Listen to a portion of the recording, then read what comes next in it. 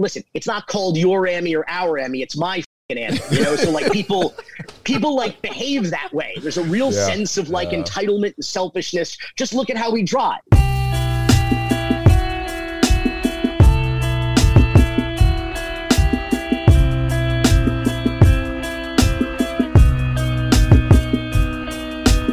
All right, and welcome to the Darren Woodson Show. Today, we've got a guest that's really kind of unlike any guest that we've had up to this point.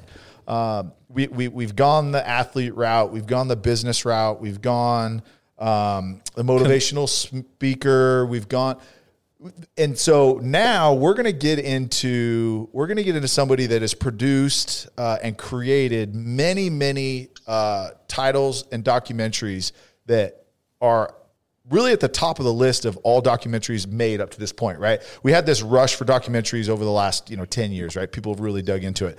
And so our guest, Billy Corben here, created Cocaine Cowboys, co-produced and created Cocaine Cowboys, 30 for 30, The U, and then The U Part 2. Those are just a few. And Broke. And Broke. I mean, literally, like, when you think of, like, sports documentaries, what do you think of? 30 for 30. And what's the first 30 for 30 you think of? The U and Broke. Yeah. That's what everybody references and uses the stats that you learned in Broke about and just stereotypes it to every single athlete. Right. Oh, 80%, so you're going to be broke.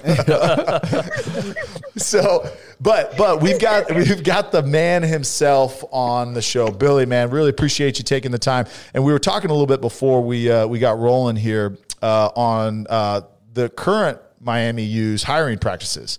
And so, do you really want to go down that road? He actually offered Darren the job on the spot. So we're going to wait for him to accept or decline. No. I was throwing it out to the whole group.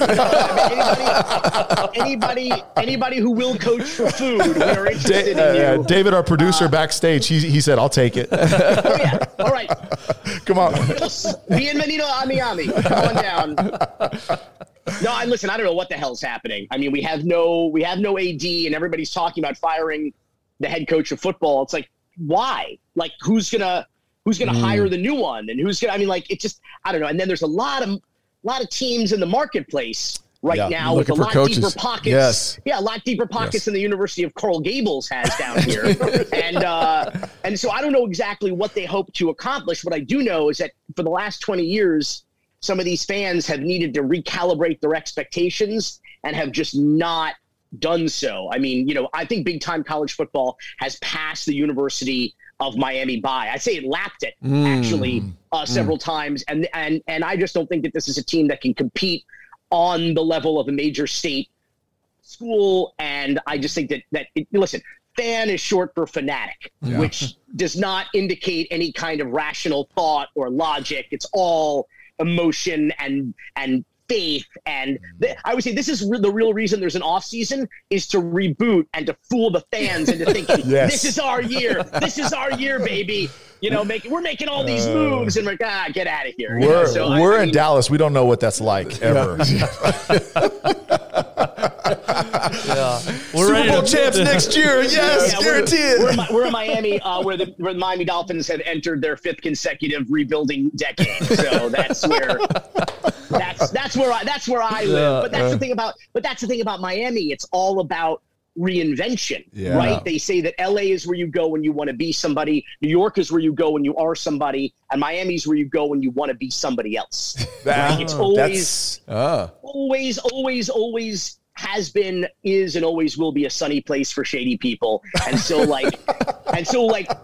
like also one of America's youngest cities. So like we are the United States' perpetual belligerent teenager where we always want the new shit, right? Give me we have a transient population, a lack of institutional memory, no respect for like our history or our institutions. We're just like, give me the new shit, give me the hot shit. Yeah. We don't even have this logo anymore, which is the last time anybody associated this franchise with winning. Yeah. And like now they have that logo where it looks like a SeaWorld Swim with the Dolphins exhibit logo or some shit. And nobody cares. Like unless it's throwback jersey night, nobody cares cares about the Dolphins. Yeah. So do you think, and I've always wondered this because I played in South Florida for a little bit, and do you feel it's similar to California where it's really hard to get the fan base to buy into the teams? Do you think that there's a loyal fan base in South Florida as opposed to like Southern California?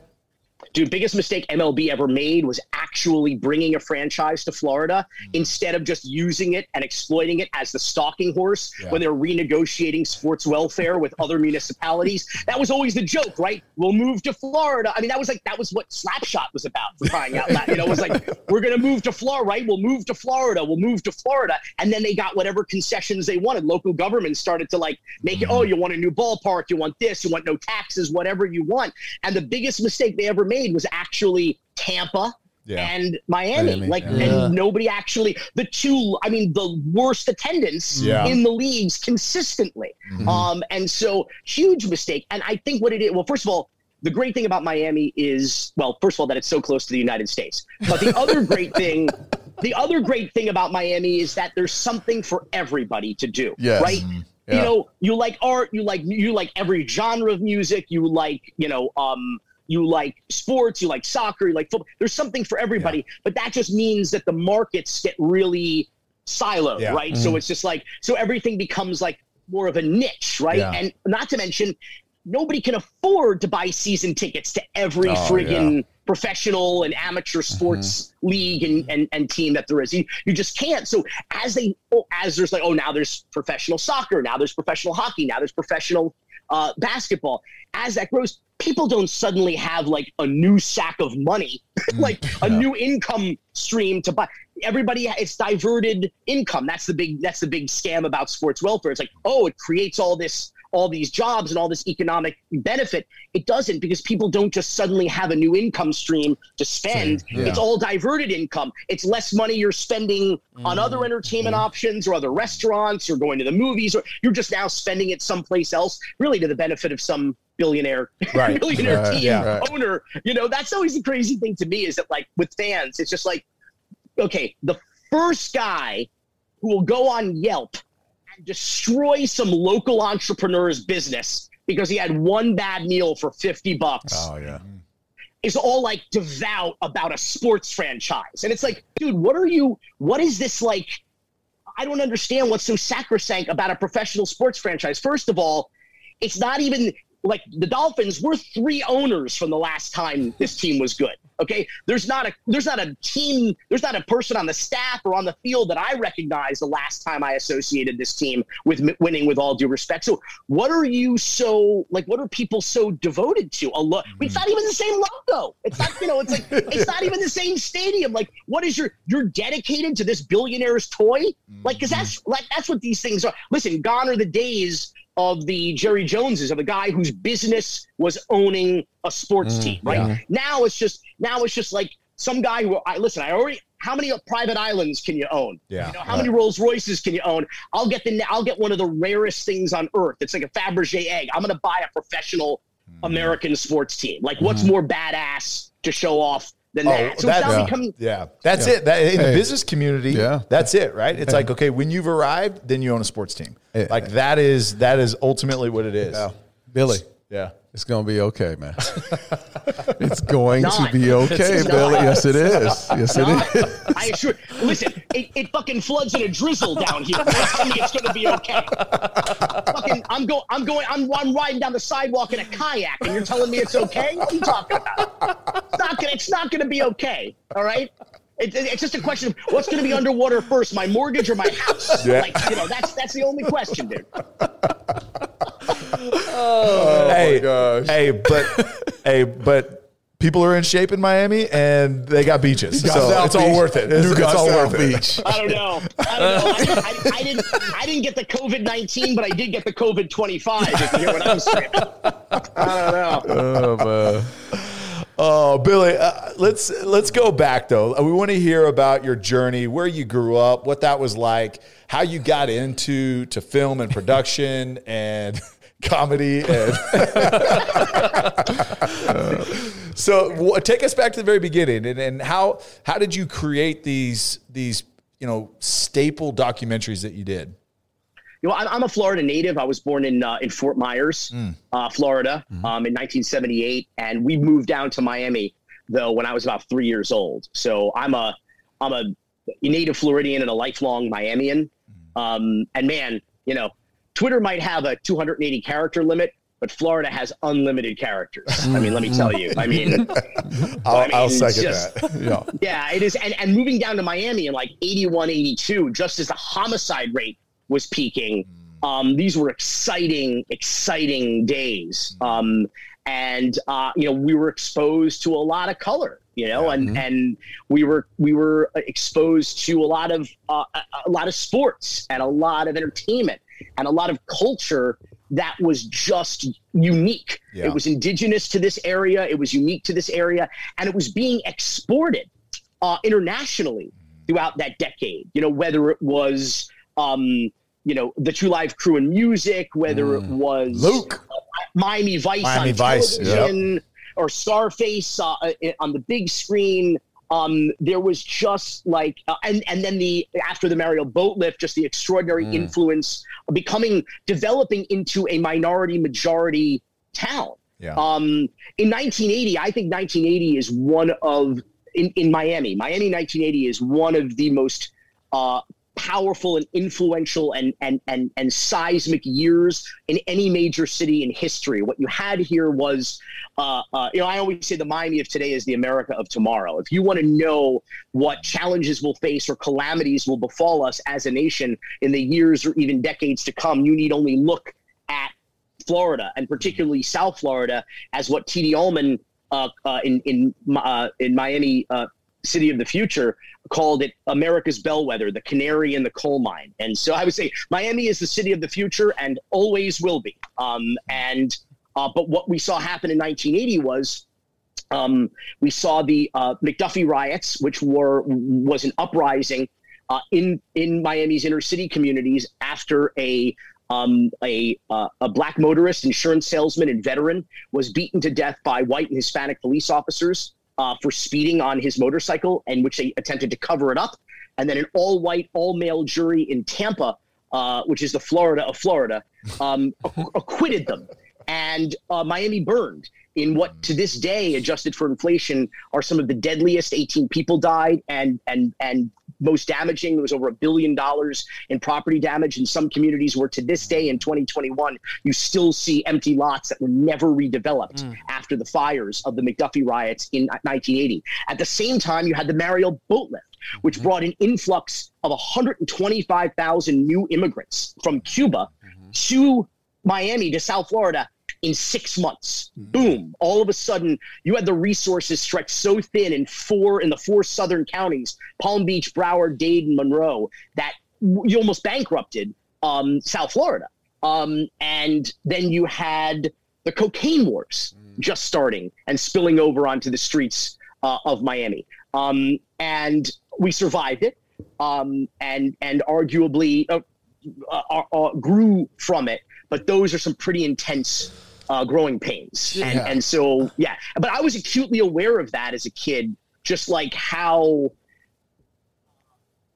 was imitating life, was imitating art, was imitating life. That cycle was already starting here before our eyes in Miami. So what was your personal experience as all this is going on? Because we've had this conversation before. Darren, his wisdom says, things are crazy right now, but things have always been crazy. There's always been these times where we have all of these things going on, but the difference is there wasn't social media back then. So for you personally, I mean, how aware of all these things were you growing up in that environment? Yeah, I think things are magnified and we're more acutely aware of the fuckery as a result of social media. But I would argue that these times are uniquely tumultuous. But we have survived similar times. I think the differences, though, are not only the amplification of the problems by social media, but the problems themselves being amplified by social media. Yeah. So, which makes them a little bit tougher to combat and remedy. But that's the thing is, like, in Miami, I was a kid. I mean, let's be real. I was a little white Jewish kid living in a working class neighborhood in Miami. First, we moved to a place called North Miami Beach. a city with beach in the name, but no beach in its border. That's the story of Florida real estate, lies that came true, and some of which that never came true, but we still got your money. That's Florida.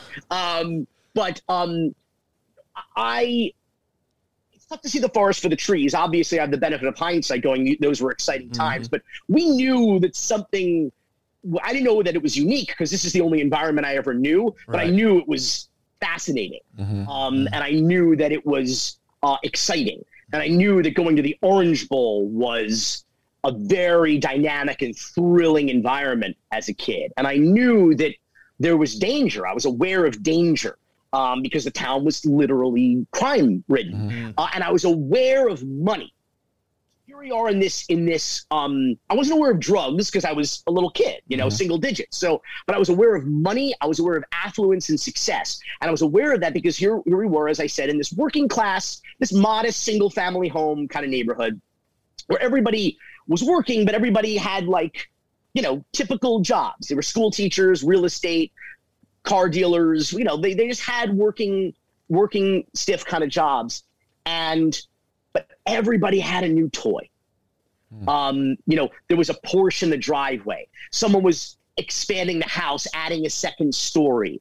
There was always a little something going on. Now, these people were not in the drug business, but you see Miami in that era. That you knew of.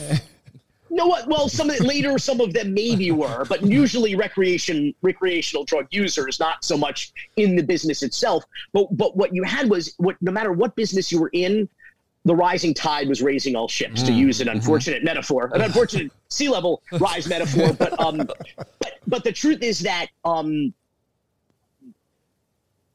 call it the only successful real life case study of Reagan's trickle-down economics. It worked here in Miami during the drug boom. There's no doubt about it.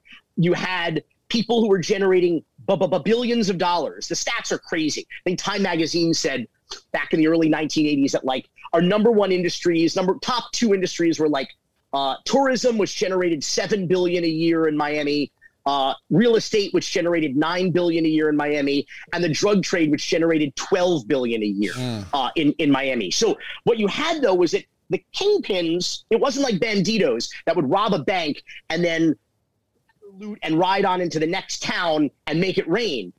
Those kingpins resided here. And so that money got spent everywhere and on everything. And so you had this situation where the money literally trickled down into every facet of society, whether you were in the trade, weren't in the trade. If you were selling Dom Perignon, we were the number one purveyor, consumers of Dom Perignon in the world, the number one consumers of Rolex watches in the world, the number one consumers of luxury cars in the world. They used to joke in the 80s, the student parking lot at the University of Miami looked like a luxury car dealership. Okay, because you had the basically the cocaine prince and princesses, of the Cocaine Cowboys who were attending the school. I guess Miami took tuition and payments in cash, I guess, at that time. But you had just so much money down here. One of the great stats from Cocaine Cowboys is that the Federal Reserve branch in Miami had a cash surplus that was greater than all of the Federal Reserve branches in the entire country combined. And you had banks that would charge you a vig for depositing cash because it became a liability because it's real estate. Where the hell do you put all this cash? And as the medical examiner pointed out in the original documentary, if you examined any bill, you took a bill that was $20 or higher denomination in Miami in that time and did a test on it, you would find traces of cocaine on every single bill. Every single one. Yeah, so we knew that something was up. We knew that these were interesting times, and even through a recession, we had a building boom and a luxury condo boom, and there was just weird shit happening. And we didn't know that it was weird compared to a normal place to live because this is where we lived, but we knew that it was, like I said, that it was exciting and it was different. So you're growing up and you're acutely aware of what's going on, right? You mentioned danger. And you recognize, okay, look, there's crime everywhere.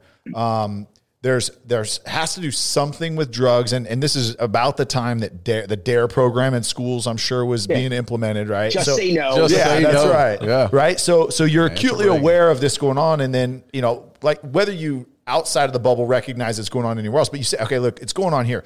So, I mean, from a safety standpoint, where did you find that sense of security and safety? Because there was a lot of things that are just up in the air, and whether you were raised to know it, they're still just like, man, like, I don't know if I'm going to get robbed, if my car's going to get stolen, if I'm going to get murdered, whatever it is, if I'm in the middle of a drug war or a gang war over territory, whatever it is. So where did you find that at that time? I was a kid, and we just heard the horror stories. And for a while, they were not apocryphal. They were not urban legends. This shit was happening. And it was happening in our neighborhood too. That's the thing about Miami, is it's so tribal. And we you can't get into a road rage incident until you see which flag is hanging from the rearview mirror, so you know what's going on. But we do that. We plant our flags and we self-segregate in this community. There's a common misconception that Miami is a melting pot. We are not a melting pot. We are far more akin to a TV dinner where sometimes the peas fall into the mashed potatoes, because we have these neighborhoods, and what it allows us to do is to not give a shit about other people, to insulate and to not really care about community. So it's if this shit isn't affecting me and mine in this area, then what do I care about what's happening down south or wherever, or out west or whatever? Because we have Miami-Dade covers a lot of ground geographically. So it enables us to do, listen, it's not called your Emmy or our Emmy, it's my fucking Emmy, So people behave that way. There's a real sense of entitlement and selfishness. Just look at how we drive, it's just how I'm not proud of it, but it's just I got to calls it like I sees it. And it's part of what makes it, listen, the essential ingredient for drama is conflict. And in Miami, we have plenty of conflict. We should all just chill the fuck out and enjoy this, it's not that bad of a lifestyle, but we work so hard to make it unpleasant for each other and to degrade this quality of life. I don't really get it, to be honest. And I was hoping that part of the reason was, I mentioned it earlier, the transient population. Everybody here was from someplace else. You could talk to someone who'd been here for 40, 50 years, ask them where they're from. They go, Chicago, Philly, Baltimore, LA, New York, New Jersey, whatever. Everybody was from someplace else. And so, but recently we have the 305 till I die generation, people who were born and raised in Miami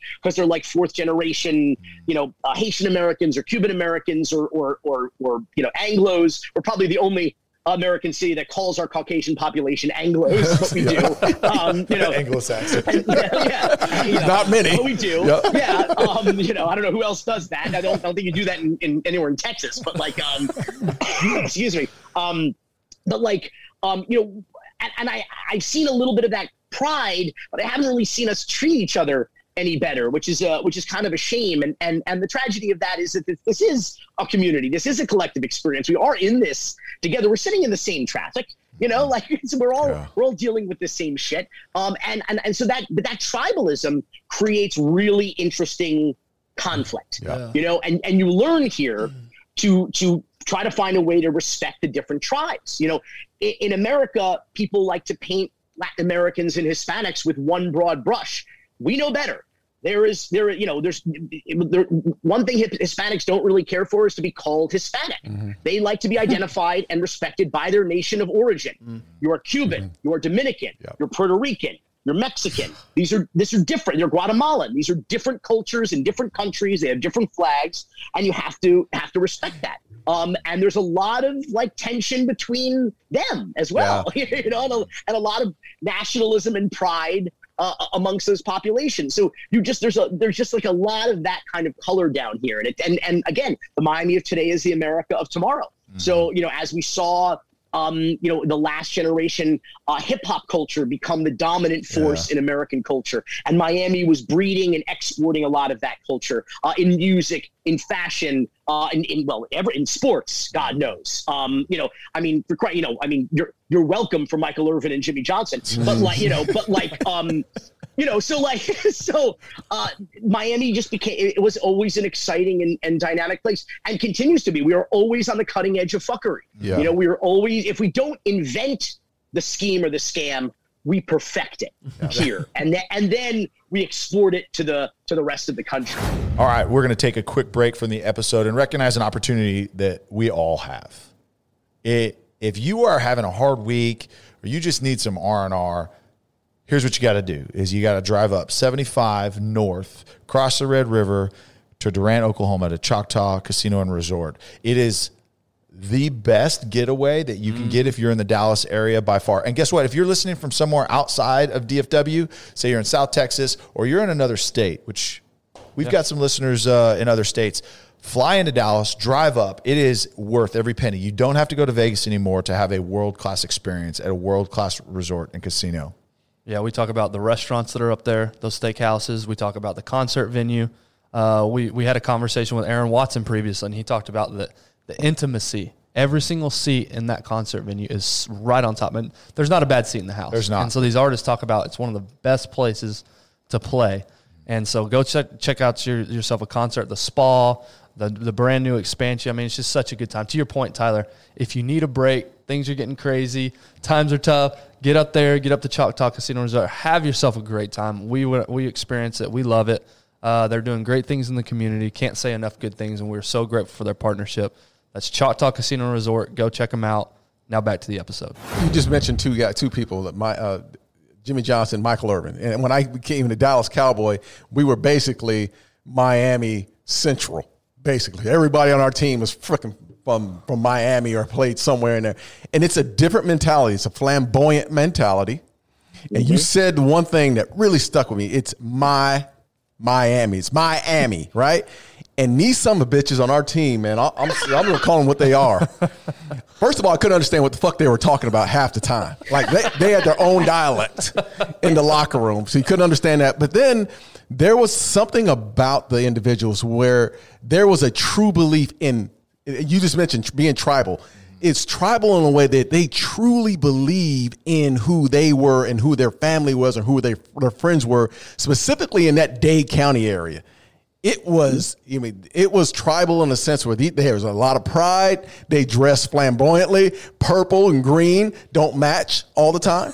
Fuchsia, and there was just a little bit of everything. So I get it. I get where you're coming from, because it's almost like Miami is like it's an inner city in its own self, because you go to any other inner city like a Chicago or Watts or Compton or whatever, East St. Louis, they hold together. There's a certain group. The way they go about their business is, I care about my shit. I don't give a damn what's going on the other side. I care about me. And that's how Miami is. And you have to remember, in this era in which the University of Miami was coming up, and Michael Irvin, who's from Broward, who's from Fort Lauderdale, who's from South Florida, that they were coming up in the 80s into the 90s. As I mentioned before, Miami was becoming a minority-majority community. And that minority was not African-American. It was Cuban-American, who were establishing their power base here and overtaking any opportunities that the African-American community might, any inroads they might have made politically and economically. And so one of the great shames of this country is that African-Americans are treated as second-class citizens in many communities. What was happening in Miami is the African-American community was being pushed to third-class citizen status, because the Cuban Americans were taking over. Anglos were actually being pushed to second-class citizens, and then Haitian Americans and Bahamians, fourth-class citizens. I mean, it was a very clear hierarchy that was very, I think, influential on the psyche of young people growing up. It made me more hyper aware of the tribalism, number one. But number two, it created an environment, particularly in the mostly affluent Anglo and Hispanic Coral Gables, which is where the University of Miami is actually located. Talk about real estate. University of Miami is not even in Miami, by the way. Never has been, never will be. It's in the city of Coral Gables, very affluent community. And suddenly you had a tribe within a tribe within a tribe, right? I mean, here is the football program in a university, in a city, in a county. it was another world. And you had a situation where, and I think a lot of people described it, a lot of former players, white and black alike, described it as a gang. The University of the Hurricanes were, and because gangs are how you survive. Right. You insulate yourself, you surround yourself with like-minded people who have your back, who you can trust and who trust you when you are strangers in a strange land. Right. And that's how they got by. And that me against the world mentality, which they certainly exported to Dallas. I'll tell you right now, when I told people I was making a documentary about Cocaine Cowboys, they thought it was about y'all, Darren, in Dallas. That's what they thought of. That's what they thought, like, oh, you can interview Michael Irvin for Cocaine Cowboys? Like, no, not that. Oh, you're going to take shots inside the White House? No. Not that Cocaine Cowboys. Not that Cocaine Cowboys. So this is interesting because you're right. You said something earlier. The perception is Miami's a melting pot and everybody's just, everybody just associates with everybody. That's what I assumed. Mm-hmm. I assumed you guys, everybody, you're just comfortable with everybody, but it makes a lot of sense what you're saying, that you do stick to what you know. And what you know is people that are like that. There are places like that, like on a given night, but like for the most part, everybody kind of goes back to theirs. Yeah, it's like the New York boroughs, right? Like where, the Italians stay together, the Jewish stay together. It's very similar. And one of the things too, like good and bad about this, right? One is there's a very big emphasis on their country's origin, the culture that it brings. So you get some eclectic, you get some really great food, you get a lot of art, you get a lot of things that come from their native country, which is awesome. But to your point, in South Florida, they just don't give a shit about anybody. Yeah. And so my journey was California, Chicago, Houston. So, you got the Midwest. Everybody's nice. Everybody in Chicago, you're a bear. Everybody loves you, right? Then you go to Houston. Now you got that Southern hospitality feel. And then you go to Miami and you're like, whoa, these people are mean. Like they're just mean. Like, but it really is. I just don't care. I don't care about you. Like if you're not helping me, I don't have time for you. Like, and that's kind of the mentality. So like my wife and I, we had a 1-year-old at the time. So it was like, it was totally different, right? It was, for us, it was like, this is not Texas for sure. And then, but there's so many cool, like beautiful things that come out of it. I just think of you look at like the Wynwood district and the design district, like North Miami area, right? Like there's a lot of like really cool, like eclectic things like all mixed in there. But to his point, it's definitely segregated. No respect. Listen, you go from, watch a Dolphins game or a Hurricanes game from Joe Robbie Stadium or whatever the hell it's called this week. And, it's not Hard Rock anymore? Whatever, fine. It's hard. Whatever you say. No, I don't think it is. I think you're actually right. It'll always be Joe Robbie Stadium to me. That's the OG name. And he paid for the damn thing. So at least we could do is call it Joe Robbie Stadium. But you'll go from a shot on the field during a broadcast, crossfade to a blimp shot overhead, crossfade to Ocean Drive. Motherfucker, Ocean Drive is 18 miles away. Okay, it's like six cities away. You think that stadium was right on the Atlantic Ocean or some shit? It's bizarre. It's like when LeBron said, "I'm gonna take my talents to South Beach." Like, no, you're not. You're going to the city of Miami. For crying out loud, Hard Rock Stadium, Joe Robbie Stadium, is in Carroll City. It's in Miami Gardens. It is one of Florida's first and only black cities. Black. The government is black. The constituents are black. It is a very unique and important and historic community. And no respect. You can't even, the NCAA and the NFL, like no one gives a shit. Like, it's just like, oh yeah, we're here on South Beach. Like, come on, we're on Ocean Drive. Get out of here, Like, have some respect for community and for culture and for geography, for reality, for crying out loud. But it's a complicated place like that. But listen, that's why it's so interesting. If you want to ply your trade, whatever your trade may be, if your trade is football player, if your trade is storyteller or journalist or trauma surgeon or police officer or lawyer, there is no more interesting place probably in this country, possibly in this world, to do what you do than South Florida. So you mentioned that, Billy, storytelling and journalism. Go back to, how this started for you, because you obviously have a gift for telling a story. So when did that gift kind of come to the forefront? Was it junior high school? You're like, hey, look, I just want to tell these stories. When did your trade really become clear to you and you started pursuing it? Well, I always, was one of those kids with the, who stole dad's video camera, making home movies and directing and writing shit and just having that kind of fun. Like you guys probably went and played football in the street like my brother did, like literally in the street with the football with the neighborhood kids. I was in the backyard making movies. Like that was my thing. Also, my dad's dreams for my sports career kind of collapsed at my first at bat at the North Miami Beach Optimist T-ball league, which was a strikeout. So that was pretty much the end of that. I love how he went through the whole league name. North Optimist, man. T-ball league. It was grand opening, grand closing right there for me. I mean, I just like, no, I mean, like, I made contact with the tee, but it turns out that's a strike. So that wasn't so good. But I was much more into that other shit. And so I found, honestly, it's team building. I found like-minded friends. One of my producing partners, David Sipkin, to this day, I know him since preschool. Wow. So we're single digits. I work with him every day today. This is 40 years almost later. Wow. Our other partner, Alfred Spellman, I met him in TV production class in middle school. And we had a teacher, Miss Spicer, from Carroll City, actually.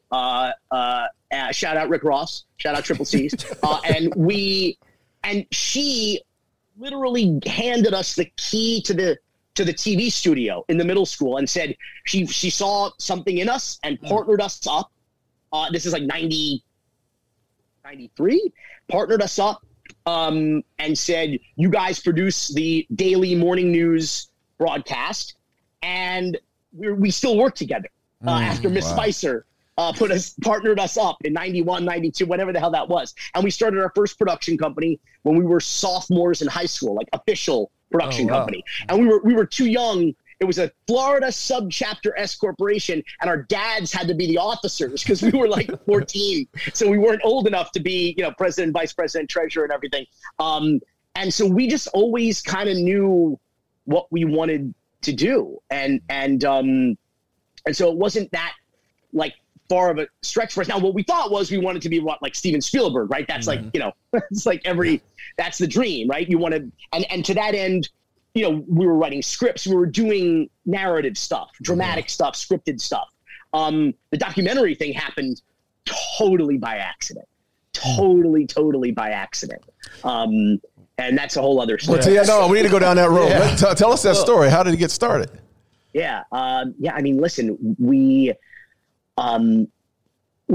lucky that because we have our, like, I feel like an analog guy, like, stuck in a digital world, like I still can't get over the fact that we film shit and it's all zeros and ones on a hard drive. Like the fact that there isn't a master tape, that it's not like tactile, that it doesn't makes me nervous, like it's like, it's not real. It doesn't really, it's like this very ethereal, scary kind of a concept to me. But we're just young enough where we were agile, where we're like, because we shot our first, like one of our early projects on Super 16 film, on Kodak film, and so, but Alfred specifically was always like kind of keeping up with the cutting edge. And like, I remember we were shooting on film. We had this great young DP, Armando Salas, really talented guy, shoots a lot of great shows out in LA now. And he was a devout film guy, total artist, right? And Alfred's like, 10 years from now, there will be no film. Everything will be digital. And I remember almost exactly 10 years later, that's when the major film labs started to shut down, like one after the other. And film isn't dead by any stretch of the imagination, but it was like, he was like almost spot on, like in terms of seeing the writing on the wall a decade in advance. And, we got our DSL line as fast as we could, because we were all about downloading shit and that, what was it called, that Napster life. Napster. Yeah.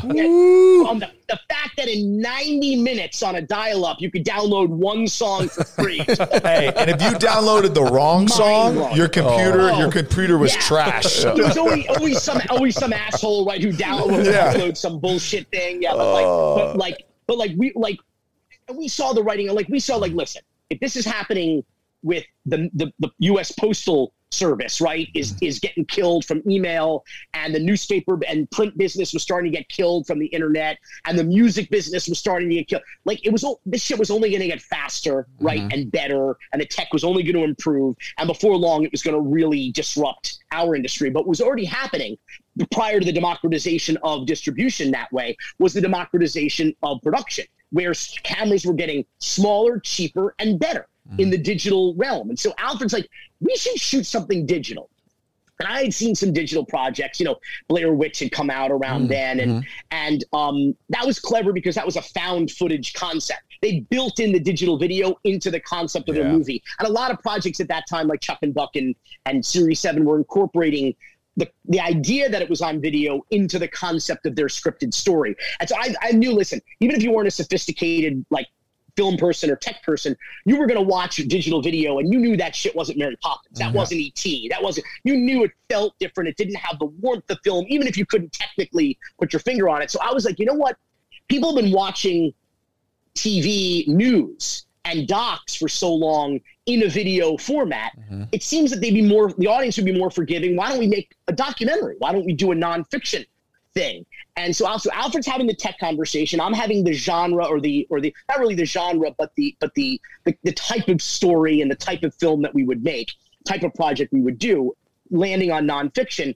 And at the same time, we started hearing from friends who went to University of Florida about a story that was breaking in the spring of 1999 out of the Delta Chi fraternity house. And it was an exotic dancer had been hired to perform at a Big Brother, Little Brother pledge event at the fraternity house. And she had claimed she had run half naked the following morning, like right at dawn, to a neighboring fraternity house, claiming that she had been assaulted by one of the fraternity men, and that the entire attack had been captured on videotape. And that videotape, by just a horrific set of circumstances, including some quirks of the Florida legal system, found its way as a public record. And suddenly the video was being labeled the quote rape tape. And it became like became a cause celeb in this small college town in Gainesville, Florida. And there was such a backlog of requests for this public record that if you got a VHS copy of it, because anybody who made a request and sent in a blank tape or delivered a blank tape to the clerk of courts of the state attorney's office, you could get this tape. And so if you were the first one on your block to get it, people were throwing like keg parties to watch this tape. And it just blew up. And we were hearing about this tape. And what was interesting about it is I heard from a couple guys that I'd grown up with in the old neighborhood in like the North Miami Beach area.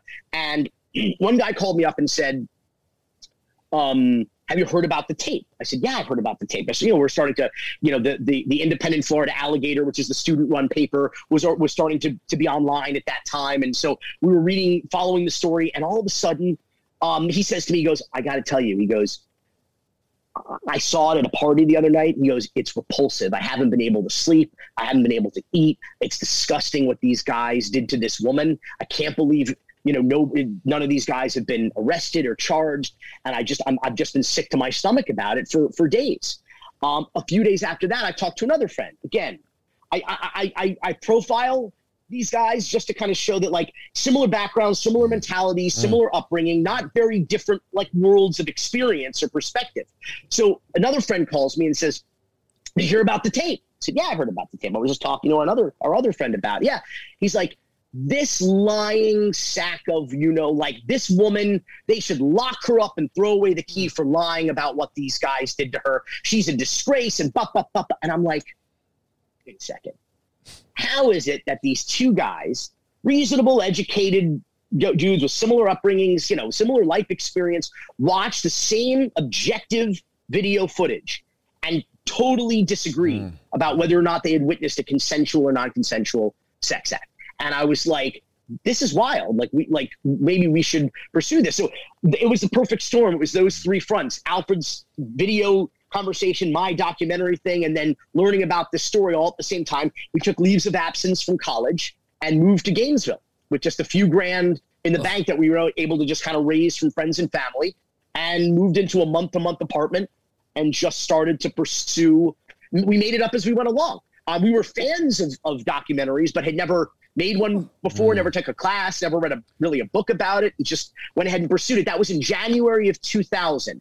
And I shit you not, in January of 2001, we had our world premiere at the Sundance Film Festival as at the time, the youngest filmmakers in the history of that festival and the only ones at the time from Miami. So it was a whirlwind kind of a turnaround on that. So I want to hear about this. Like, you moved to Gainesville. Now, are you part-time investigator, part-time journalist? I mean, what is that year? Yeah.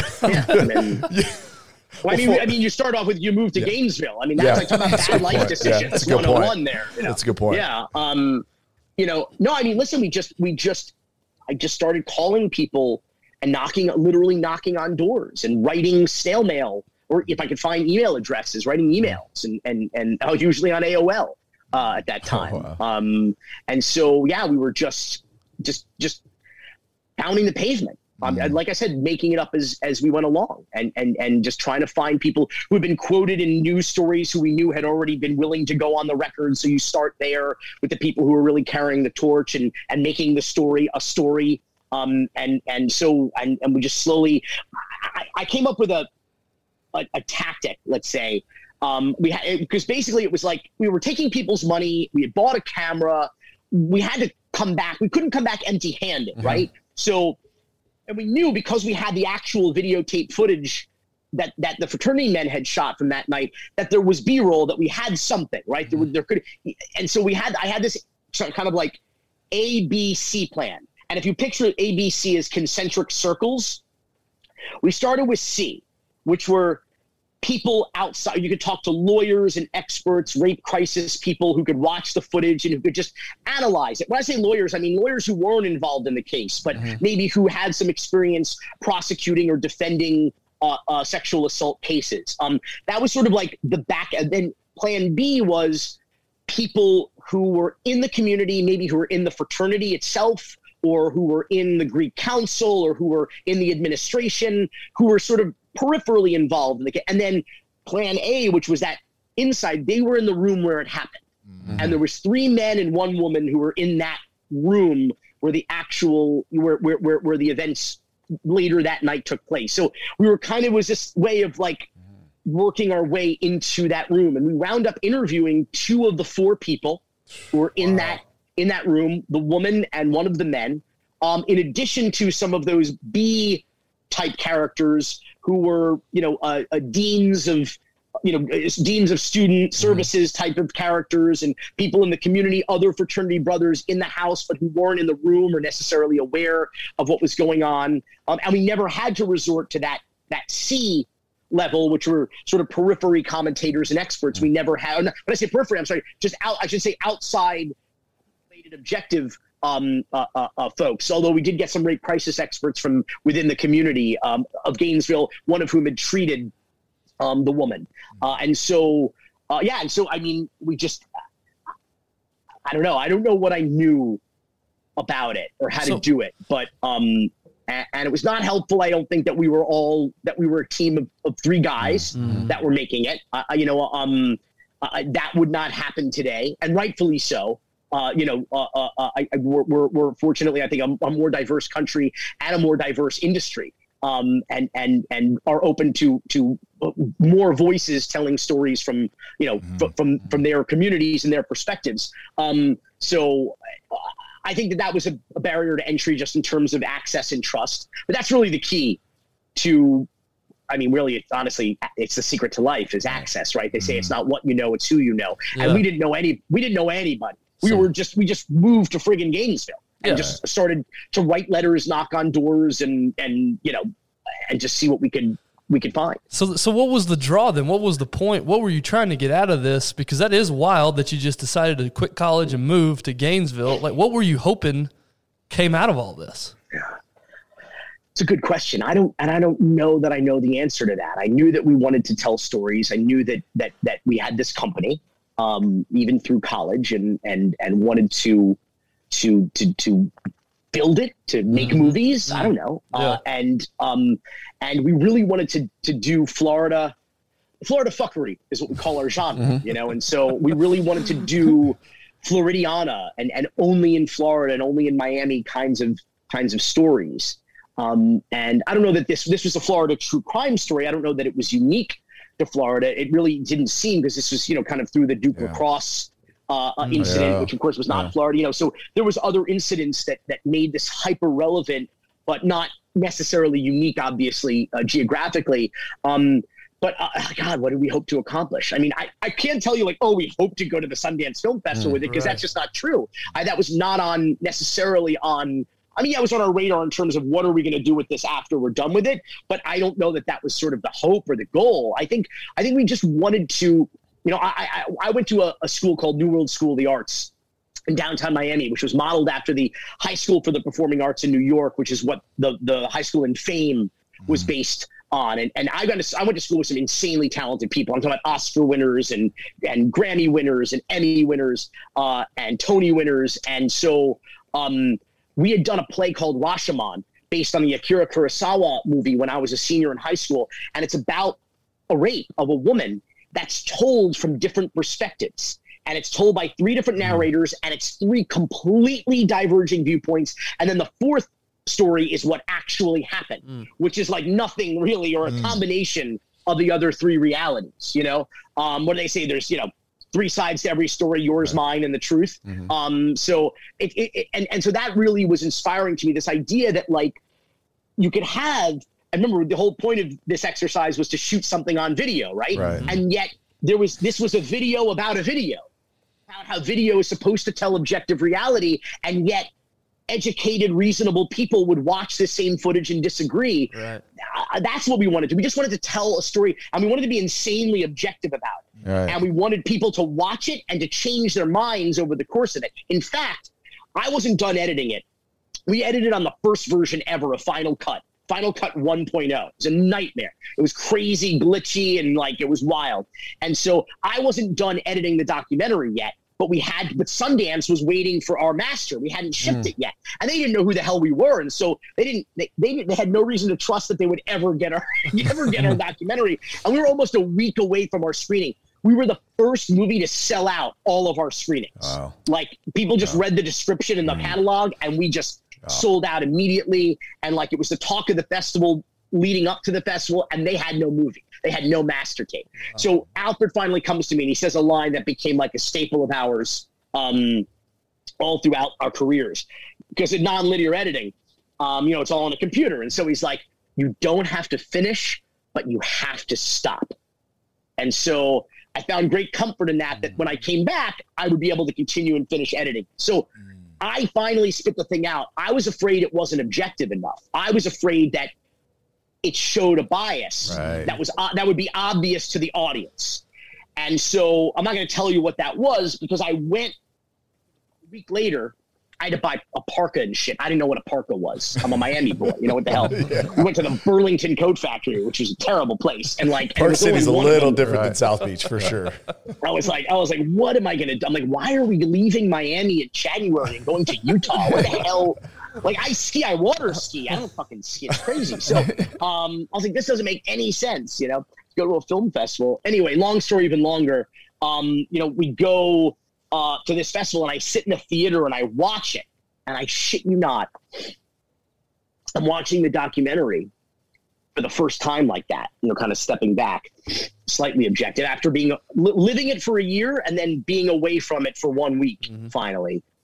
And I completely changed my mind. Wow. I thought the movie was arguably biased or making the case for the exact opposite of what I had thought when we outputted the thing. But yeah, so we got a lot of good reviews for that. The Scotsman, when we went to the Edinburgh Film Festival, which is the Sundance of Scotland, they said that it was a triumph of objective reporting. They gave it 4-star, whatever the highest rating was there. And that's really what we were going for, is that people would kind of struggle with what was the truth here. And that was the goal. And so we were on the front page of the New York Post out of this little festival in Utah. And it was the talk of the town.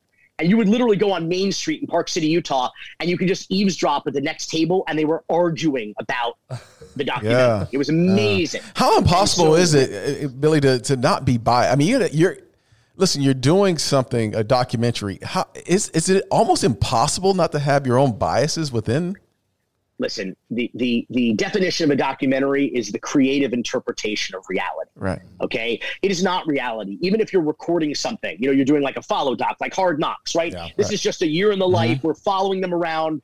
What you see is what you get, right? Not really, because for the first decision you're making is what is in the four corners of this frame. Right. And that in and of itself is subjective. Yeah. You're making a creative or otherwise decision. You're making a choice. A human being is making that choice. And then you go into an editing room. And of course you have a zillion hours of footage that you're going to cut down into a 50-minute or 1 hour episode every week. That is a creative decision. What doesn't make it is arguably displays a bias. So yeah, I mean, we all come to the table with our own life experience, with our own bias, with our own ideas, which is why I think it's important that there's a diversity of voices in filmmaking and storytelling and documentary filmmaking, because we've all lived different lives and we bring those experiences to the table with us. And so it's hard to just sort of shut that off. We had a sign. So every time someone came into wherever we were editing, for a while it was in my apartment in Miami, and we had our little Mac set up there, and people would come in. Like a family member would visit. My grandpa would come in. My mom would come over. A girlfriend of one of ours would come over. Anybody would walk in the room.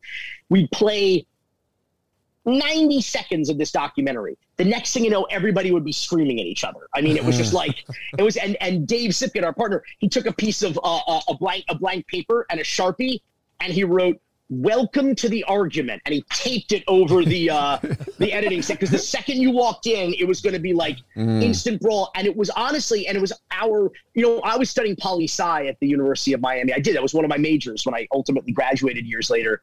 Always missed the great football eras. I literally took a leave of absence for the 01 team, it was ridiculous. And then returned to finish my degree in 03. It's like, but we kept each other honest. Like at our office to this day, it's just us yelling, about tweets, or yelling about news, or yelling about, an edit in our documentaries. Like, we constantly play devil's advocate and that's why, listen, it's a team. Yeah. It is a team effort. And to have guys who are not yes men, but are very, very much no men surrounding you, just like constantly going like, listen, if you put this video footage in, you have to put this video footage in to kind of counterbalance it. Right. And if you put this line from Lisa, you have to put in this line from Tony, and so we just kept, welcome to the argument. And that's another thing I'm fascinated by. That's a good question behind the scenes of, how you keep your bias out of it. The other thing I'm fascinated by is do you enjoy the things that you create? Because, we watch The You and we watch Broke, and they're phenomenal documentaries. Or, somebody makes this phenomenal movie. Like, I'm always intrigued by, does the director, does the producer, can they even appreciate it as much as the consumer does? There's some of them that I can never watch again. And then there are some that, like, if I'll be flipping through the channel and they'll be on, I'll find myself kind of absorbed in. In the case of 30 for 30, I think we invented this whole, swaggerlicious kind of subgenre of profoundly cool and unapologetic athletes, talking about the good old bad old days and the bad old good old days, and so I'll be watching some of and I'm like, did I direct this? I'm confused, because this feels like us, but it's not us, and it makes me happy that what do they say? The greatest form of flattery, is copying, is ripping somebody off, but it's the stuff that, because you have an idea in your head, right? You have a vision for something, and then sometimes it turns out as the way you hoped and as good as you hoped. Sometimes it even exceeds your expectations, and then sometimes they fall off the mark, and you're kind of disappointed. Some of our most popular stuff, I dig a lot. There's some of our obscure stuff that I probably like a little bit more, but I feel like that's always the case, right? Yeah, it's like every artist digs the B sides, the deep cuts, but one of our most popular ones, and you've already mentioned it, I can't watch. I just can't watch. And it's like, not only insanely popular, but insanely iconic. And like, it's an evergreen title. It comes up all the time, which I'm terribly grateful for. But that's the thing. Listen, you know, documentaries are like, they're like kids. You have your favorite, but you just don't tell anybody else which one that is, you know? And then also though, you do your best with it. You know, limitations breed creativity. So you have a budget, you have a schedule, you have access, you don't have access, you do the best you can, and then you send it out into the world, and you just hope for the best and hope, you know, they sink or swim on their own merits at that point, and there's nothing you can really do about it. And honest to God, no one gives a shit what I think. You know, it just and it doesn't matter what I think. It only matters what the audience thinks. And so if you embrace, I'll never forget. I remember back in the 90s, someone asked the artist Seal, you know, the artist Seal, the singer of the summer. So Seal didn't publish his lyrics in his liner notes. Remember liner notes? You remember those things in CDs? Yeah. So he didn't do that. And he said, it doesn't matter what I'm singing. It only matters what you hear. Yeah. And so whatever you think I'm saying and whatever it means to you, you know, like I'm doing my thing, but you, the listener, has to internalize and interpret and feel. And so I kind of feel this, it's kind of like, whatever, like, you know, I did my best. I'm not happy with how it turned out, or I did my best and I love it, and maybe nobody else loves it, or I did my best and I didn't like it, or maybe for some reason beyond my control, or maybe in my control, I couldn't do my best, but here it is and people love it, and I can't. You know, so it's just like there's no accounting for taste. Yeah. You know. I want to take another quick break. And speaking of breaks, I want to thank our sponsor, Sleep Number, who gives you the best break of every single day of your life, which is sleep. And what they're doing with their technology and their mattresses is second to none. They have taken the mattress game and put it on steroids. Yeah. They check your heart rate, your circadian rhythm. They're doing all these different things to test you while you're sleeping to make sure that it's custom and that every single night is the most restorative, restful sleep that you're ever going to get. It's no accident that Sleep Number is the official sleep partner of the NFL, and because NFL athletes are at the top when it comes to recovery, when it comes to taking care of your body, and nothing is more important than sleep. We've talked about it on the show multiple times, making sure you take care of your sleep. And there's a reason that Dak Prescott sleeps on one every single night. And there's a reason that his career has blossomed the way that it has. So make sure either you go online, sleepnumber.com, you go into a local store, they're going to walk you through it. You're going to experience the entire process of understanding what your sleep score is, or what your sleep number is, and then ultimately showing you how to achieve the highest sleep score, because that's what's important, is how you actually sleep and how you recover so that you can tackle the day with everything that you have. Yeah, it's a VIP experience that we're all looking for. That's right. That's sleepnumber.com. Like Tyler said, go get yourself to a local store and get yourself that VIP experience. Now back to the episode. I want to go back to your first documentary and the Gainesville story about the sexual assault or whatever it may be. So what's crazy to me, and we talk about this all the time, and maybe I am naive, and I'm just going to speak for myself. I'm starving for like a news source, right? That really truly is objective. And it sounds like you and your partners for that, because of different personalities, different beliefs, maybe the content helped with it, but you really truly took a perspective of, hey, we are going to be objective about this. You were sitting in on interviews. So you actually looked in the eyes of the potential victim and the potential, criminal, aggressor, whatever. So you're looking at them. There has to be some sort of opinion that you probably gained in those conversations. I'm assuming that it would be hard to walk out of all of the information that you were to gather, because you couldn't put all the information into one documentary.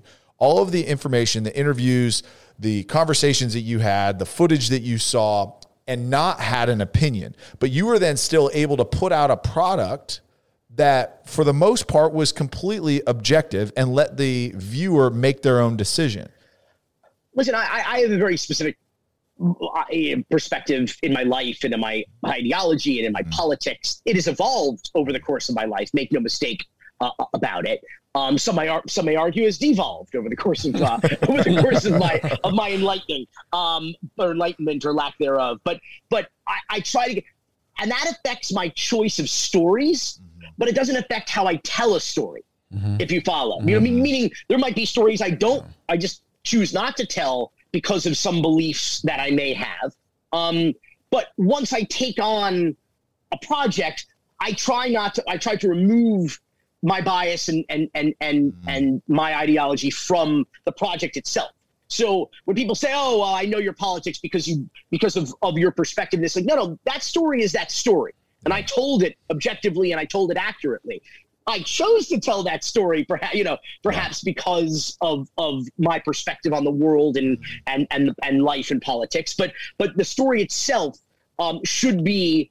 We do our best to make it, as objective as possible. And so I certainly have opinions, but I think it was more compelling.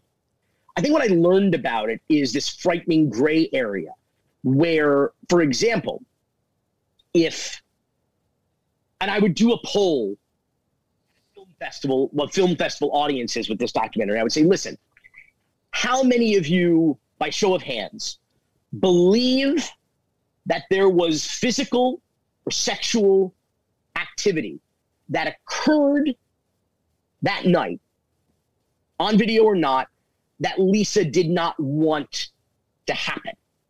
And a significant number of people, I'd say a majority of the audience, at least 2/3 would raise their hand. And then I'd say, now how many of you, if you were on a jury, would vote to convict this man? But because that's rape, what you've just described is rape or is sexual assault. How many of you would vote to convict him, find him guilty? Less than a third, Really? Wow. maybe, of the audience. So what I came to understand why women are afraid to come forward, why rape might be the most often committed and least reported crime in probably the history of humanity. And I came to understand the complexities in making a legal case versus understanding or making people believe what may have occurred. Yeah. And the difference between perhaps even truth and a conviction, for example, or proving a case beyond a reasonable doubt. And the idea that that perhaps because Lisa did not articulate herself verbally in such a way that people were less inclined to convict, but they did believe her. And it really gave me a lot of, listen, I at the time I had a girlfriend in college. I was in college. She was in college. It was a long distance. We're both in Florida schools, but not, but hundreds of miles away from each other. And I didn't sleep nights. Like I was scared. I learned about the ubiquity of acquaintance rape, and it wasn't just kind of like stranger in the bushes with a ski mask on. It was much more likely to happen in a party situation amongst people. Listen, I was scared. Man. Yeah. Like for my girlfriend, for my female friends, for my, I was scared.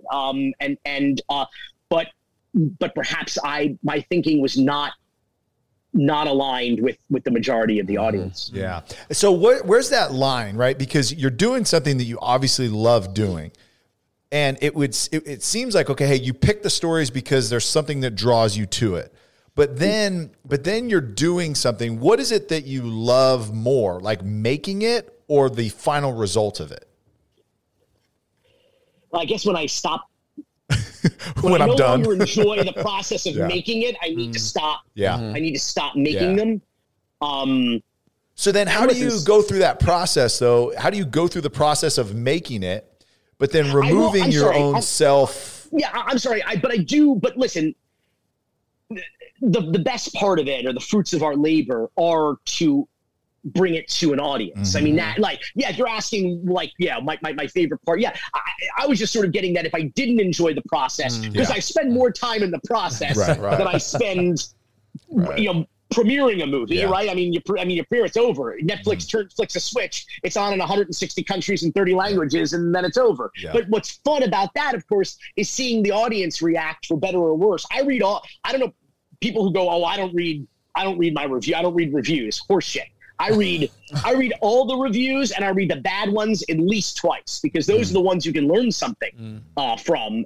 And so I enjoy that part of it. What do we get right? What do we get wrong? What are people connecting with? It's not always what we expect when we're making it. And sometimes it is. It lets us know where our instincts are, if we're on or off. I mean, it's like that's like not watching a game tape. Right. You know, to me, it's not just watching the final product; it's seeing how people react. You know, it's listening to the post game show, listen to the callers, call in. You know, like getting that real time reaction from people who might not know what the hell they're talking about, or people who might know what they're talking about, but this is who you do it for. I don't do this for myself. I don't do this just because I like making documentaries or because I like again, if I didn't enjoy the process, I need to stop doing it. And there's some projects are more enjoyable than others. Some are outright hard, and not in the least bit enjoyable, let alone entirely. But the reality is that ultimately, you know, for years,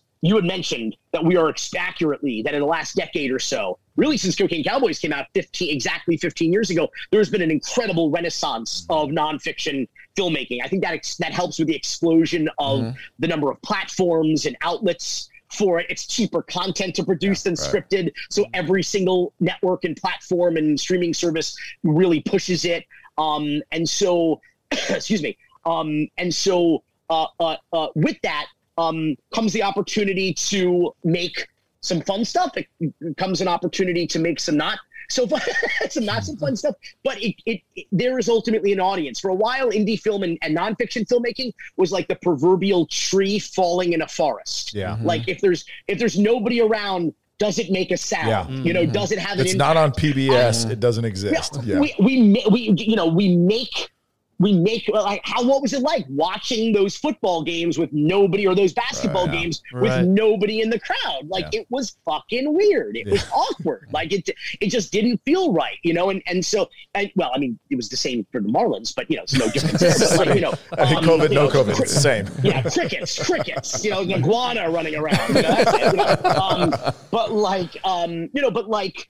But for, you know, most other teams, it was unusual. Like, and so again, like we do it for an audience. Why I love working for Netflix, you know, because like, first of all, they're incredibly good at what they do, both creatively and technologically and marketing wise, just, you know, pushing the content out to the largest possible audience. But like, you get that, man, if you're looking, you know, if you get those endorphins going from, you know, from Twitter mentions or people talking about your shit for better. I mean, like it is exciting to see suddenly people in 30 languages on Twitter talking about a documentary like the Kings of Miami, which we spent 12 years of our lives working on. That's really what you do it so somebody will see it. Yeah. So someone will hopefully appreciate it. So Billy, walk us through, I know we're going to run up the time up here, you know, we're pressing on time, but run us through how the creative mentality of how you decide on what documentary you want to pursue.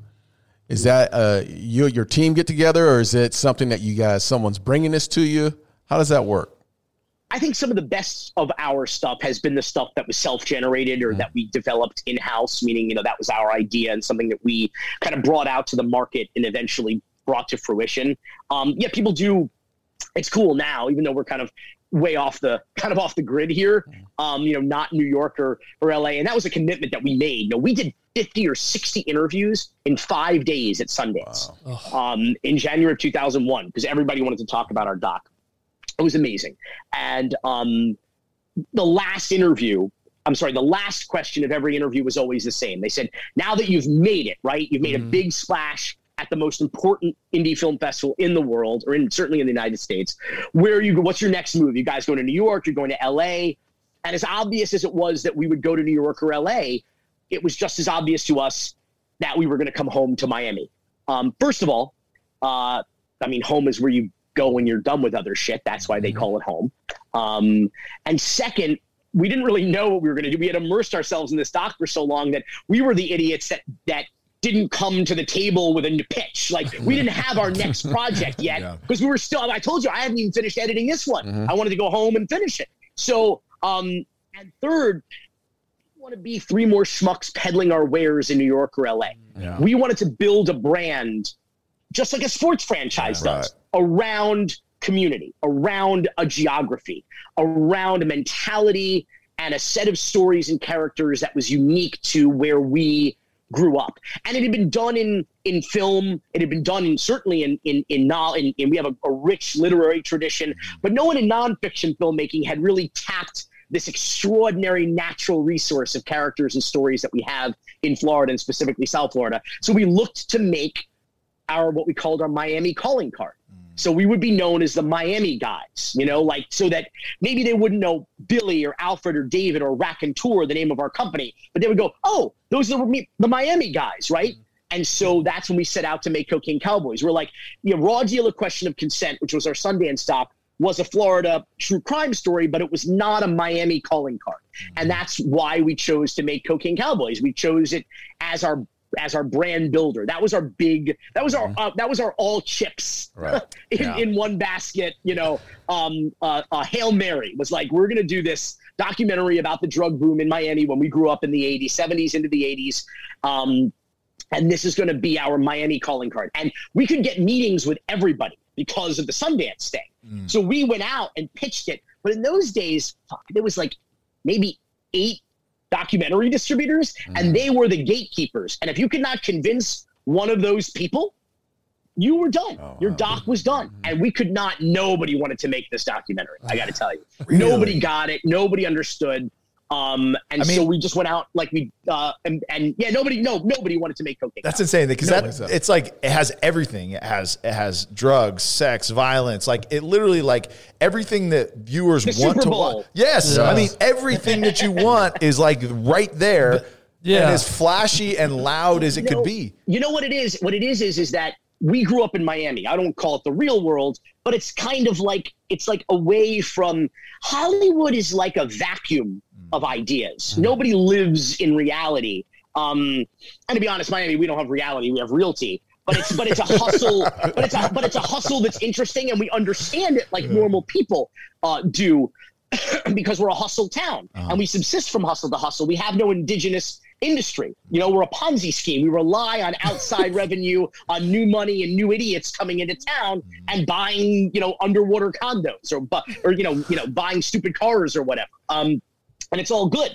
That's how we subsist. But we knew that we thought also because nostalgia seems to run in these 20-year cycles.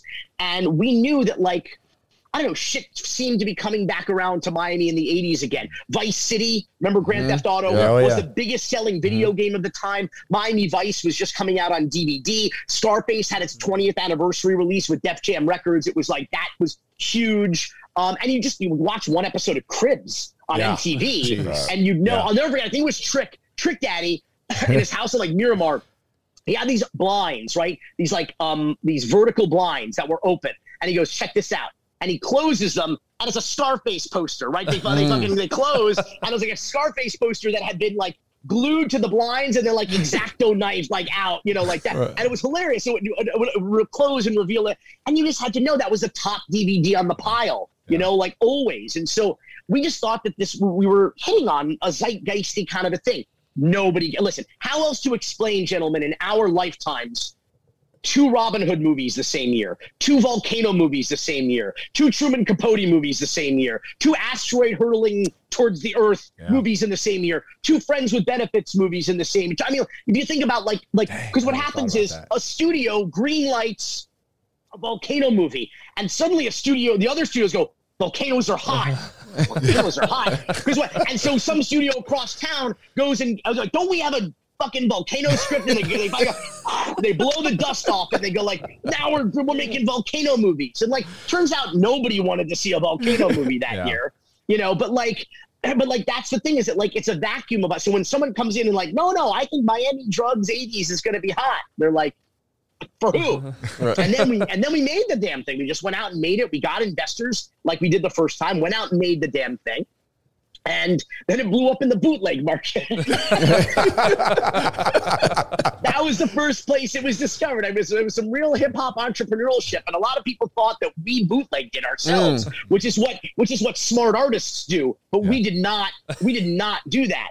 The goal always was in those days to sell the first spindles of the DVD-Rs to the bootleg guys, and then they would start duplicating it. So at least you got paid on that first spindle or two. Right. But we got a bootleg right out from under us. It was at the Flea, at the Carroll City Flea Market. It was at every barber shop. It was all over the damn town. And we didn't know what to do about it because a guy literally worked in our office, Evan. He comes back from the barber shop in Miami Gardens and goes, I walked in the barbershop. Cocaine Cowboys had premiered at the Tribeca Film Festival in 2006. We did a deal with Mark Cuban's company, Magnolia, to distribute it. And it was coming out in like October.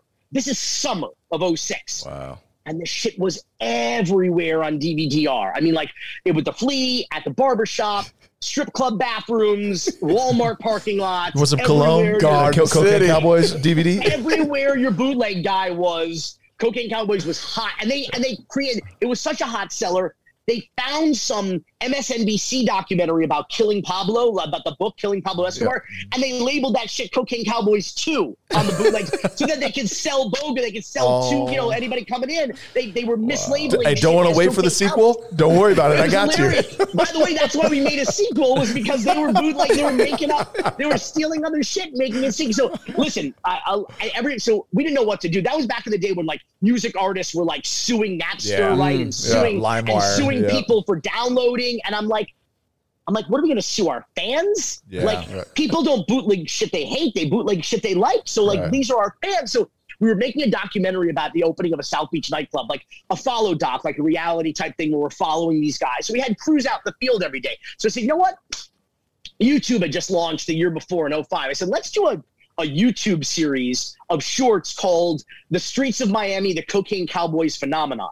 And so we went to the barbershop, we went to the bootleg guys, and we started doing these short documentaries where people were just talking about how they heard about it, what their favorite scenes were. We intercut it with footage from the docs. The next thing you know, we hear from Pitbull, Trick Daddy, Nori, DJ Khaled, Cool and Dre, all these guys who were like, hey, I want to do my own Streets of Miami thing because I discovered this shit and put all my friends on it. And I want everybody to know that I'm a CCOG. And I started making it go viral. This is pre-viral. This is DVD-R viral, physical media viral. And so we started to get basically celebrity endorsed infomercial ads for the documentary. And then when it finally came out legit on DVD in 2007, it blew up. Netflix and Amazon, this was like the last gasp of DVD sales of physical media. Netflix and Amazon doubled their order of DVDs on day one. They could not keep up with the demand. And for like the first almost year, this is unprecedented because usually, like the big business comes right out of the gate, right? Opening week, right? Every month we sold more DVDs than the month before it for almost the first 12 months. It just got bigger and bigger. And what we discovered was not only was it kind of viral in terms of reputation, but people who had bought the bootleg wanted to keep it real and get the real shit with the real art and they didn't want a bootleg on their shelf. They wanted to go right next to Scarface with the artwork. It was amazing. And so just Cocaine Cowboys just took off. And then we became not the Miami guys per se, but the Cocaine Cowboys guys. Yeah. And that became our Miami calling card. And that is how we pitched the U. Because let's be honest, it's basically just Cocaine Cowboys. I was just going to say, I mean, we use 70% of the same footage. So it's the same boosters. The guys we interviewed in this are the same boosters for Miami. Come on. I mean, same white lines on the field if you know what I'm screaming.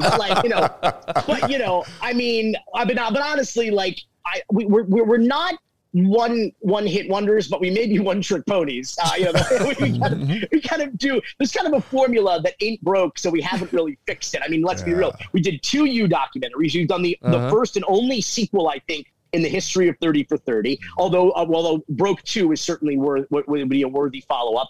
We've done 4 Cocaine Cowboys titles, and we're working on a second dogfight documentary that follows up on our backyard fighting story out of Southwest Miami-Dade, out of West Perrine, where Kimbo came out. I was going to say Kimbo Slice, So doc franchises are a thing, and like I said, I mean the 4th Cocaine Cowboys title, which is what Kings of Miami is on Netflix now. But that is how we pitched the U. When people sat around or the executives of ESPN were like, okay, well, what does this look like and feel like and sound like? We're like, go to your local flea market and pick up the Cowboys, and you'll see exactly. Go to the flea, and you'll see exactly what this. You know what I love about your docs, though, man, is that the ethnicity. I mean, what you bring in. You're telling stories of just. It's not a white America. It's stories about inner city folks. It's stories about the drug game. It's stories that a lot of people live in these bubbles don't want to see or haven't heard or whatnot. And you're introducing these films to people who are like, holy shit, this really exists. And that's the reality of, the experiences that you've had in Miami. Listen, when I say the Miami of today is the America of tomorrow, I mean, that really includes, this third world economy that we have down here. The United Way does this report every year called the ALICE report, which is the Asset Limited Income Constrained Employed report. And what that means is what percentage of people in your community are employed, but living below either at or below the poverty level, or cannot afford to live in the community that they're living in.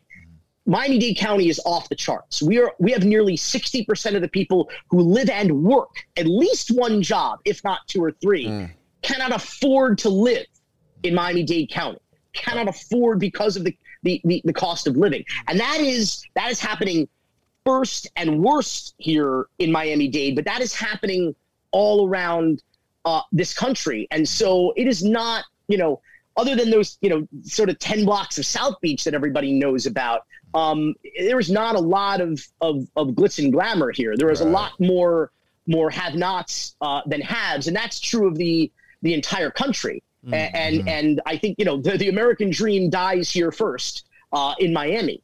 It is a place of extraordinary affluence, and it is a place of debilitating poverty, which is the reality for most people who live here.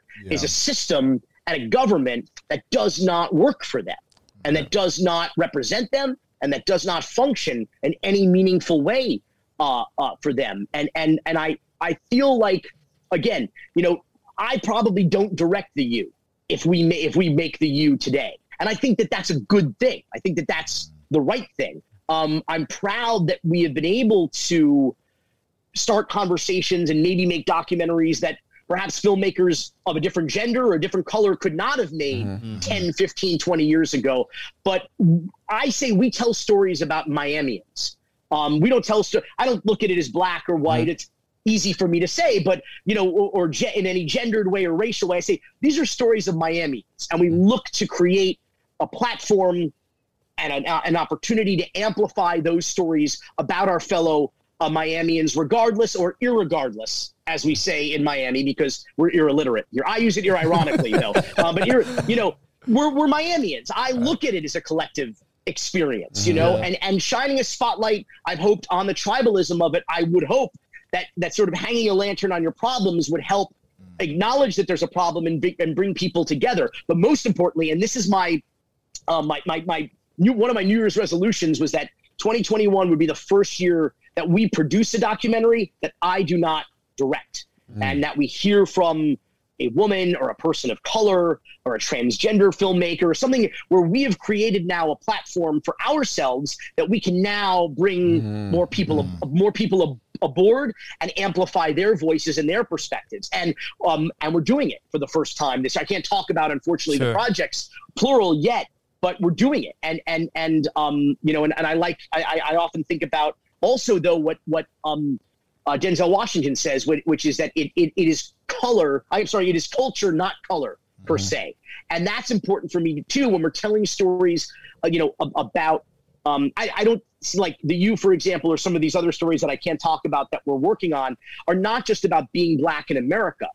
They're about being black in Miami. And so we're looking for filmmakers who can speak to that specifically, not just the conversation of we need storytellers or a filmmaker of color, but having respect for the tribe, for the experience, for the flag, for the uniqueness of the experience of growing up black in Miami. It's different. We were the Jim Crow South. Right. It was different. I'm obviously there are commonalities and similarities growing up black in any major city in America, but Miami is unique. And so that is the life experience and the perspective. So it's not just color, it's culture. And you want someone who understands that culture, because being from Miami is a unique experience. And I think there's a lot to teach people who are not from Miami about what we have lived through and gone through in Miami, because the Miami of today is the America of tomorrow. And what I feel we've proven with our work is that, or the proof of concept has been that these aren't just provincial documentaries that are going to be on your local PBS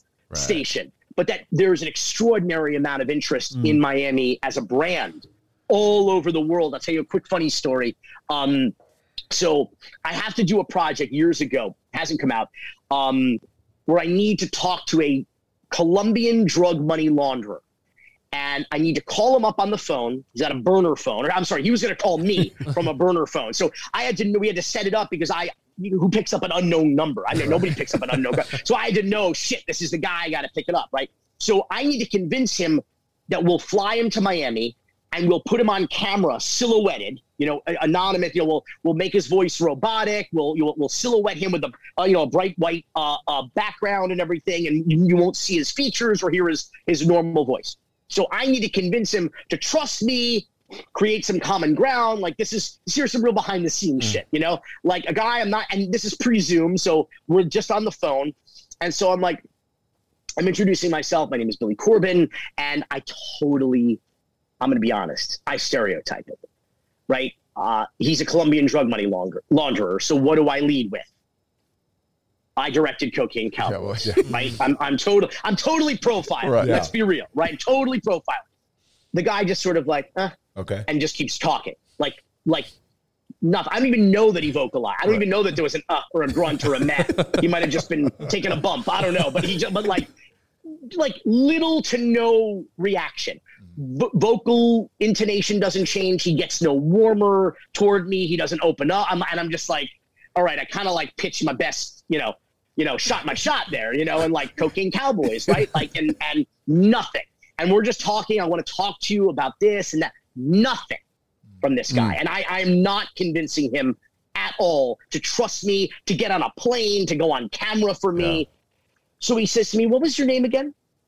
I said, Billy Corben. He goes, Billy Corben. He goes, did you direct the U?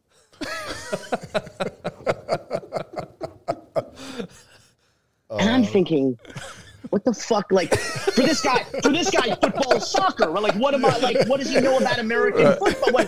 And I said, yes, I did. He goes, love that. He says, I'm a huge Michael Irvin fan from Dallas and from UM and Jimmy Johnson, and I love those guys. And he goes, I recognize, he goes, because they always say, oh, the U directed by, that's the thing, ESPN in 31st, they fetishize the directors, right? We have a whole team, this whole team effort, this whole, and so they made us directed, but one person made this docket. So and the benefit of that though was that this guy knew my name from 30 for 30. Wow. And it turns out he goes, I love the U. I will do whatever you want. I will come to Miami. I will. So I'm the idiot who fucking. I had the wrong. I led off with the wrong title. I totally profiled this guy, which really again opened my mind to this shit travels and people all over the world love this shit. So that's good, man. That's awesome. Your love for Miami, it comes out in all your documentaries, and your work is just we've thoroughly enjoyed everything that you put out, man. We just hope that continues, obviously, and look forward to your future projects that you said you can't talk about. Our last question before we let you go here, and this goes more back to your journey than anything, but I'm just curious what you would say to yourself. If you could go back to any point in your life and tell yourself one thing, doesn't necessarily mean you go change anything, but if you could just go back and tell yourself one thing, where do you go and what do you tell yourself? I go back maybe about 10, 15 years ago, and I tell myself to buy Bitcoin. Just on a Post-it right by my computer. Buy Bitcoin. Buy a lot of it. That'd be a very smart thing to do. I would I probably wouldn't do that, but I would say buy Netflix and buy Apple. Yeah. Oh yeah, is definitely what I would tell myself for sure. That's very funny. I've never been that. But what I want to do actually right now, tell my present day self moving forward is adapt Boys Will Be Boys by Jeff Pearlman into a documentary miniseries. That's what I would tell myself. Yeah. That's what I would tell myself. Jeff's a good friend. I know Jeff well. That's what I love Jeff. Yeah. Very talented guy and a gifted author and a great guy. And that's a bucket list project right there. I love that answer. Because that to me the sequel to the U. Yes. Yeah. You know, the U Part 2 does sort of the continuation of the dynasty, but that's a whole new generation. I mean, that's 10 years practically later from the U Part. Yeah, I mean, the last, 91 championship to the 2001 championship. And I would argue the 2002 championship, if you don't live in Ohio. I'm actually waiting for a yellow flag to come over my shoulder. But that to me, is, I mean, geographically is this, you move on, you follow Michael and you follow Jimmy to Dallas. And that is really where the U lives on. Yes. So to me, that's like a no brainer. Yeah. Well, if you need Darren in that, or a no septum.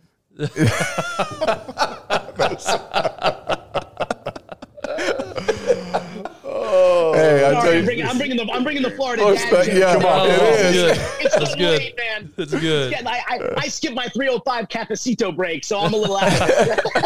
a little off my game. Oh man, this was fun. Man, I'd love to see you on your game because this was awesome, man. This was fun. This was a lot of fun. Yeah.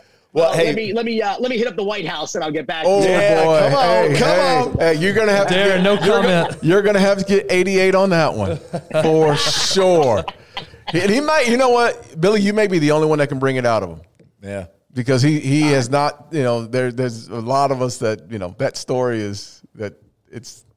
just. Well, anyways, at some point, we're gonna have that conversation. I will tell you when he gets going, he is one of the greatest storytellers ever. The best motivational speaker. Yes. The man gets your blood to just another level of existence. Right. And I got to tell you, he was the last interview we were able to get for the U Part 1. And we held a space for him, in the running time for him. And I flew out to LA. He was doing his radio show there. We got a studio where ESPN had those studios in the Staples Center. They were doing, and they were doing the West Coast, late nights. And so, Sports Center rather. And so, we set up. Basically, he comes in, literally like a fucking hurricane, just spinning around like a Tasmanian devil, just fucking spinning around, and we all just nobody knew what hit us, right? 90 minutes later, he lands this interview. And I said, I think I just asked you how you doing, Mike. Not 90 minutes ago. And he just did it, man. And it was funny and it was powerful and it was it was just absolutely wild. And I always thought now imagine if I asked about Dallas. Yeah. What you can do, Billy, just, to preserve, your little boyhood secrets that you had is not Michael, Silhouette, interview him, but don't change his voice and see if anybody knows what's talking. Hey, to preserve the secrets of the 90s Cowboys, interview Michael in a silhouette. We will all be incriminated. Just in quotes, a playmaker. Just in quotes. A person that made plays. What do you always say? What do you always say, Darren? President if social media, I was say, what do you always say, Darren? If social media had been around back then, you all would be in not jail. have played. We would not have. No. We couldn't get a team on the field. I firmly believe if I had social media in middle school, I'd be dead or in prison. I firmly believe that. So true. That's awesome. Well, Billy, we appreciate you, man. Thank you for your time today, man. Anytime, guys. Thanks for having me. I appreciate you. Thanks, Billy. Thanks, Billy. Anytime.